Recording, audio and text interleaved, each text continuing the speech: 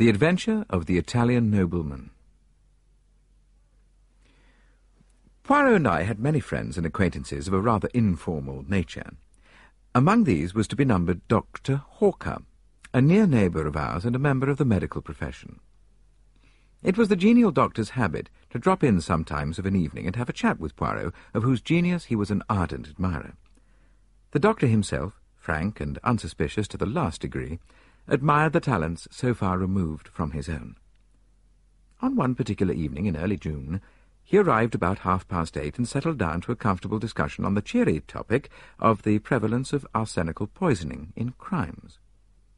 It must have been about a quarter of an hour later when the door of our sitting-room flew open and a distracted female precipitated herself into the room. "Oh, Doctor, you're wanted! Such a terrible voice! It gave me a turn, it did indeed!" I recognized in our new visitor Dr. Hawker's housekeeper, Miss Ryder. The doctor was a bachelor and lived in a gloomy old house a few streets away. The usually placid Miss Ryder was now in a state bordering on incoherence. "Well, what terrible voice?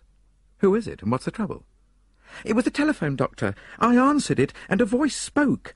'Help,' it said. 'Doctor, help, they've killed me.' And then it sort of trailed away. 'Who's speaking?' I said. 'Who's speaking?' Then I got a reply, or just a whisper. It seemed Foscatine, or something like that. Regent's Court." The doctor uttered an exclamation. "Count Foscatini? He has a flat in Regent's Court. I must go at once. What can have happened?" "A patient of yours?" asked Poirot. "Well, yes, I attended him for some slight ailment a few weeks ago. An Italian, but he speaks English perfectly. Well, I must wish you good night, Monsieur Poirot, unless—" He hesitated. "Ah, I perceive the thought in your mind," said Poirot, smiling. "I shall be delighted to accompany you. Hastings, run down and get hold of a taxi." Taxis always make themselves sought for when one is particularly pressed for time, but I captured one at last, and we were soon bowling along in the direction of Regent's Park. Regent's Court was a new block of flats situated just off St. John's Wood Road. They had only recently been built and contained the latest service devices. There was no one in the hall. The doctor pressed the lift bell impatiently, and when the lift arrived, questioned the uniformed attendant sharply. "Flat 11, Count Foscatini. There's been an accident there, I understand." The man stared at him. "First I've heard of it. Mr. Graves, that's Count Foscatini's man, went out about half an hour ago. He said nothing." "Well, is the Count alone in the flat?" "No, sir. He's got 2 gentlemen dining with him." "What are they like?" I asked eagerly. We were in the lift now, ascending rapidly to the second floor, on which flat 11 was situated. "I didn't see them myself, sir, but I understand that they were foreign gentlemen." He pulled back the iron door, and we stepped out on the landing. Number 11 was opposite to us. The doctor rang the bell. There was no reply, and we could hear no sound from within. The doctor rang again and again. We could hear the bell trilling within, but no sign of life rewarded us. "This is getting serious," muttered the doctor. He turned to the lift attendant. "Is there any pass key to the store?"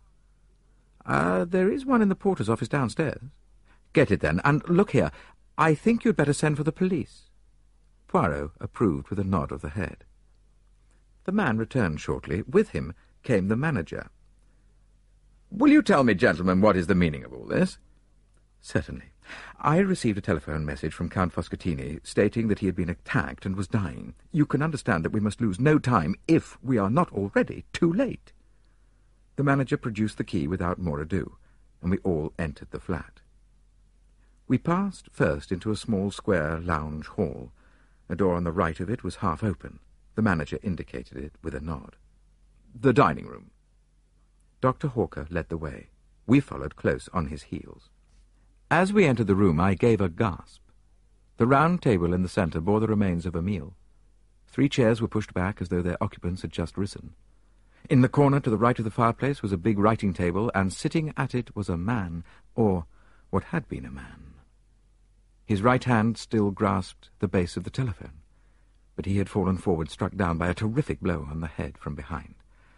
The weapon was not far to seek. A marble statuette stood where it had been hurriedly put down, the base of it stained with blood. The doctor's examination did not take a minute. Stone dead. Must have been almost instantaneous. I wonder he even managed to telephone. It will be better not to move him until the police arrive. On the manager's suggestion, we searched the flat, but the result was a foregone conclusion. It was not likely that the murderers would be concealed there, when all they had to do was to walk out. We came back to the dining room. Poirot had not accompanied us in our tour. I found him studying the centre table with close attention. I joined him. It was a well-polished, round mahogany table. A bowl of roses decorated the centre, and white lace mats reposed on the gleaming surface. There was a dish of fruit, but the 3 dessert plates were untouched. There were 3 coffee cups with remains of coffee in them, 2 black, 1 with milk. All 3 men had taken port, and the decanter, half full, stood before the centre plate. One of the men had smoked a cigar, the other 2, cigarettes. A tortoise-shell and silver box, holding cigars and cigarettes, stood open upon the table. I enumerated all these facts to myself, but I was forced to admit that they did not shed any brilliant light on the situation. I wondered what Poirot saw in them to make him so intent. I asked him. "Mon ami," he replied, "you miss the point. I am looking for something that I do not see." What is that?" "A mistake, eh? Even a little mistake, on the part of the murderer." He stepped swiftly to the small adjoining kitchen, looked in, and shook his head. "Monsieur," he said to the manager, "explain to me, après, your system of serving meals here." The manager stepped to a small hatch in the wall. "Well, this is the service lift," he explained. "It runs to the kitchens at the top of the building. You order through this telephone, and the dishes are sent down in the lift, 1 course at a time. The dirty plates and dishes are sent up in the same manner. No domestic worries, you understand, and at the same time you avoid the wearying publicity of always dining in a restaurant." Poirot nodded. "Then the plates and dishes that were used tonight are on high in the kitchen. You permit that I mount there?" "Oh, certainly, if you like. Roberts the liftman will take you up and introduce you, but I'm afraid you won't find anything that's of any use. They're handling hundreds of plates and dishes, and they'll be all lumped together." Poirot remained firm, however, and together we visited the kitchens and questioned the man who had taken the order from Flat 11. The order was given from the à la carte menu for 3, he explained. Soup julienne, filet de sole normande, tornadoes of beef, and a rice soufflé. What time? Just about 8 o'clock, I should say. No, I'm afraid the plates and dishes have all been washed up by now. Unfortunate. You were thinking of fingerprints, I suppose. "Well, not exactly," said Poirot with an enigmatical smile. "I am more interested in Count Foschettini's appetite. Did he partake of every dish?" "Oh, yes. But of course I can't say how much of each he ate. The plates were soiled and the dishes empty. Well, that's to say, with the exception of the rice soufflé. There was a fair amount of that left." "Ah," said Poirot, and seemed satisfied with the fact. As we descended to the flat again, he remarked in a low tone, "We have decidedly to do with a man of method." "What, do you mean the murderer, or Count Foschettini?" The latter was undoubtedly an orderly gentleman. After imploring help and announcing his approaching demise, he carefully hung up the telephone receiver." I stared at Poirot. His words now, and his recent inquiries, gave me the glimmering of an idea. "You suspect poison," I breathed. "The blow on the head was a blind." Poirot merely smiled. We re-entered the flat to find the local inspector of police had arrived with 2 constables. He was inclined to resent our appearance, but Poirot calmed him with the mention of our Scotland Yard friend, Inspector Japp, and we were accorded a grudging permission to remain. It was a lucky thing we were, for we had not been back 5 minutes before an agitated middle-aged man came rushing into the room with every appearance of grief and agitation. This was Graves, valet-butler to the late Count Foschettini. The story he had to tell was a sensational one. On the previous morning, 2 gentlemen had called to see his master. They were Italians, and the elder of the two, a man of about 40, gave his name as Signor Ascanio. The younger was a well-dressed lad of about 24. Count Foscatini was evidently prepared for their visit and immediately sent Graves out upon some trivial errand. Here the man paused and hesitated in his story. In the end, however, he admitted that, curious as to the purport of the interview, he had not obeyed immediately, but had lingered about endeavouring to hear something of what was going on. The conversation was carried on in so low a tone that he was not as successful as he had hoped, but he gathered enough to make it clear that some kind of monetary proposition was being discussed, and that the basis of it was a threat. The discussion was anything but amicable. In the end, Count Foscatini raised his voice slightly, and the listener heard these words clearly. "I have no time to argue further now, gentlemen. If you will dine with me tomorrow night at 8 o'clock, we will resume the discussion." Afraid of being discovered listening, Graves had then hurried out to do his master's errand. This evening, the two men had arrived punctually at 8. During dinner they had talked of indifferent matters, politics, the weather, and the theatrical world. When Graves had placed the port upon the table and brought in the coffee, his master told him that he might have the evening off. "Was that a usual proceeding of his when he had guests?" asked the inspector. No, sir, it wasn't. That's what made me think it must be some business of a very unusual kind that he was going to discuss with these gentlemen." That finished Graves's story. He had gone at about 8:30, and meeting a friend, had accompanied him to the Metropolitan Music Hall in Edgware Road. Nobody had seen the two men leave, but the time of the murder was fixed clearly enough at 8:47.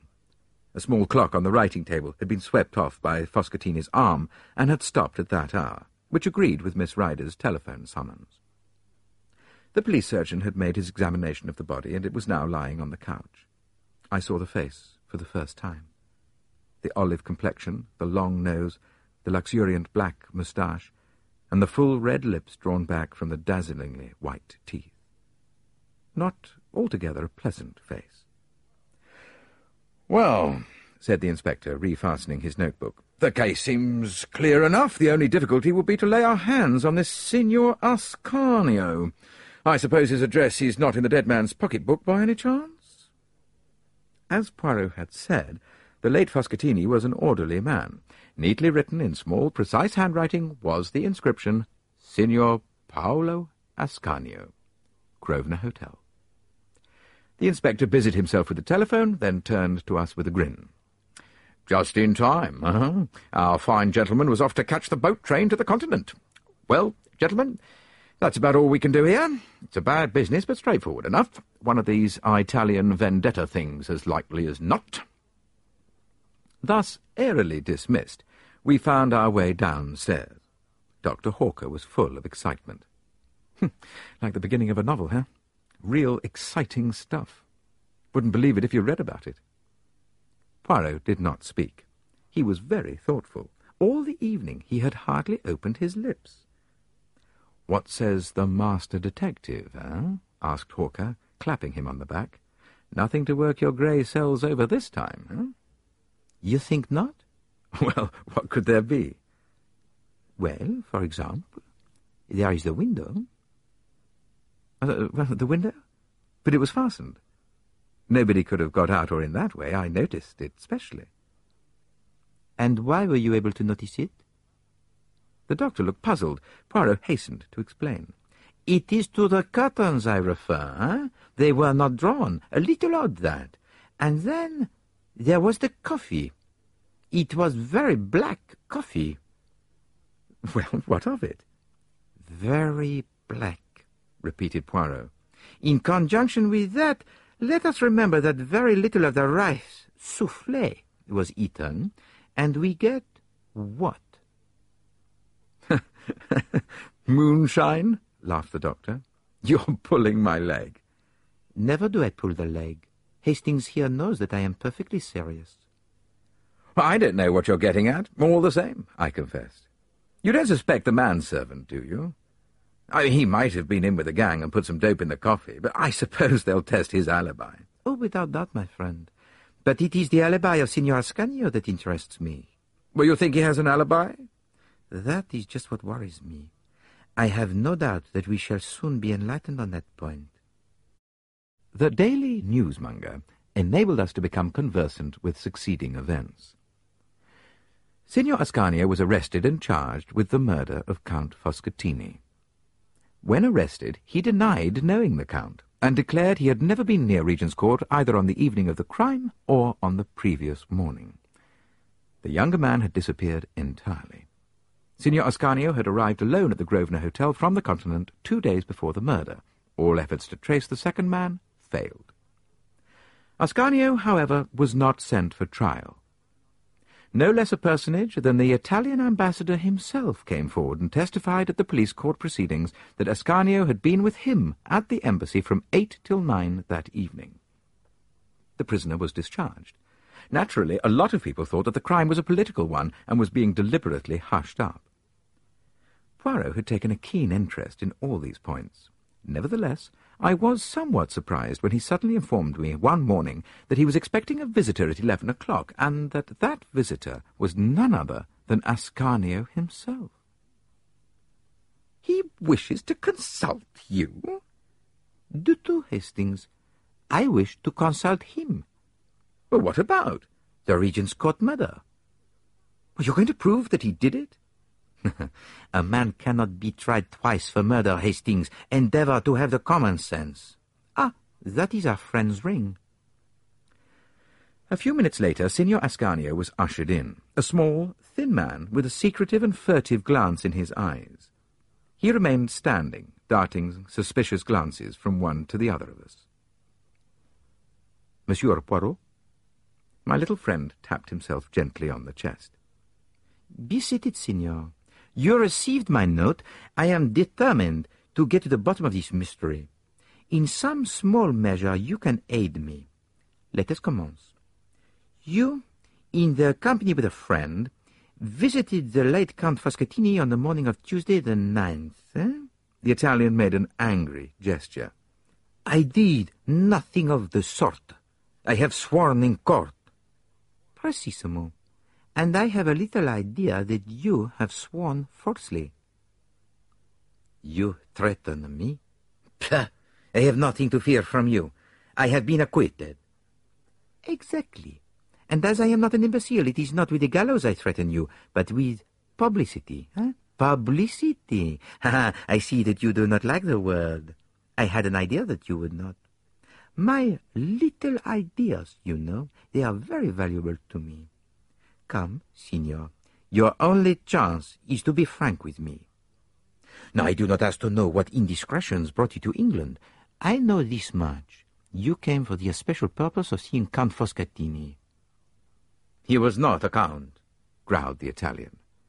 No, I have already noted the fact that his name does not appear in the Almanach de Gotha. Never mind. The title of count is often useful in the profession of blackmailing. I suppose I might as well be frank. You seem to know a good deal. Well, I have employed my Gressels to some advantage. Come, Signor Ascanio, you visited the dead man on the Tuesday morning. That is so, is it not? Yes, but I never went there on the following evening. There was no need. I will tell you all. Certain information concerning a man of great position in Italy had come into the scoundrel's possession. He demanded a big sum of money in return for the papers. I came over to England to arrange the matter. I called upon him by appointment that morning. One of the young secretaries of the embassy was with me. The Count was more reasonable than I had hoped, although even then the sum of money I paid him was a huge one. Oh, pardon. How was it paid? In Italian notes of comparatively smaller denomination. I paid over the money then and there. He handed me the incriminating papers. I never saw him again. Why did you not say all this when you were arrested? In my delicate position, I was forced to deny any association with the man. And how do you account for the events of the evening, then? I can only think that someone must have deliberately impersonated me. I understand that no money was found in the flat. Poirot looked at him and shook his head. Strange, he murmured. We all have the little Gressels, eh? and so few of us know how to use them. Good morning, Signor Ascanio. I believe your story. It is very much as I had imagined, but I had to make sure. After bowing his guest out, Poirot returned to his armchair and smiled at me. "Let us hear Monsieur le Capitaine Hastings on the case." "Well, I suppose Ascanio is right. Somebody impersonated him." "Ah, never will you use the brains the good God has given you. Recall to yourself some words I uttered after leaving the flat that night. I referred to the window curtains not being drawn. Huh? We are in the month of June. It is still light at 8 o'clock. The light is failing by 1/2 Ça vous dit quelque chose? I perceive a struggling impression that you will arrive some day. Oh, now, let us continue. The coffee was, as I said, very black. Count Foscatini's teeth were magnificently white. Coffee stands the teeth. So we reasoned from that Count Foscatini did not drink any coffee. Yet there was coffee in all 3 cups. Why should anyone pretend Count Foscatini had drunk coffee when he had not done so? I shook my head, utterly bewildered. Come, I will help you. What evidence have we that Ascanio and his friend, or 2 men posing as them, ever came to the flat that night? Nobody saw them go in, nobody saw them go out. We have the evidence of 1 man and of a host of inanimate objects. You mean? I mean knives and forks and plates and empty dishes. Ah, but it was a clever idea, Graves is a thief and a scoundrel. But what a man of method! He overhears a portion of the conversation in the morning, enough to realize that Ascanio will be in an awkward position to defend himself. The following evening, about 8 o'clock, he tells his master he is wanted at the telephone. Foscatini sits down, stretches out his hand to the telephone, and from behind, Graves strikes him down with a marble figure. Then, quickly, to the service telephone, dinner for 3. It comes, he lays the table, dirties the plates, knives and forks, etc. But he has to get rid of the food, too. Not only is he a man of brain, he has a resolute and capacious stomach. But after eating 3 tornado, the rice soufflé is too much for him. He even smokes a cigar and 2 cigarettes to carry out the illusion. Yeah, but it was magnificently thorough. Then, having moved on the hands of the clock to 8:47, he smashes it and stops it. The one thing he does not do is to draw the curtains. But if there had been a real dinner party, the curtains would have been drawn as soon as the light began to fail. Then he hurries out, mentioning the guests to the liftman in passing. He hurries to a telephone box and, as near as possible to 8:47, rings up the doctor with his master's dying cry. So successful is his idea that no one ever inquires if a call was put through from flat 11 at that time. Except Hercule Poirot, I suppose, I said sarcastically. Not even Hercule Poirot, said my friend with a smile. I am about to inquire now. I had to prove my point to you first, but you will see I shall be right, and then Japp, to whom I have already given a hint, will be able to arrest the respectable Graves. I wonder how much of the money he has spent. And Poirot was right. He always is, confound him.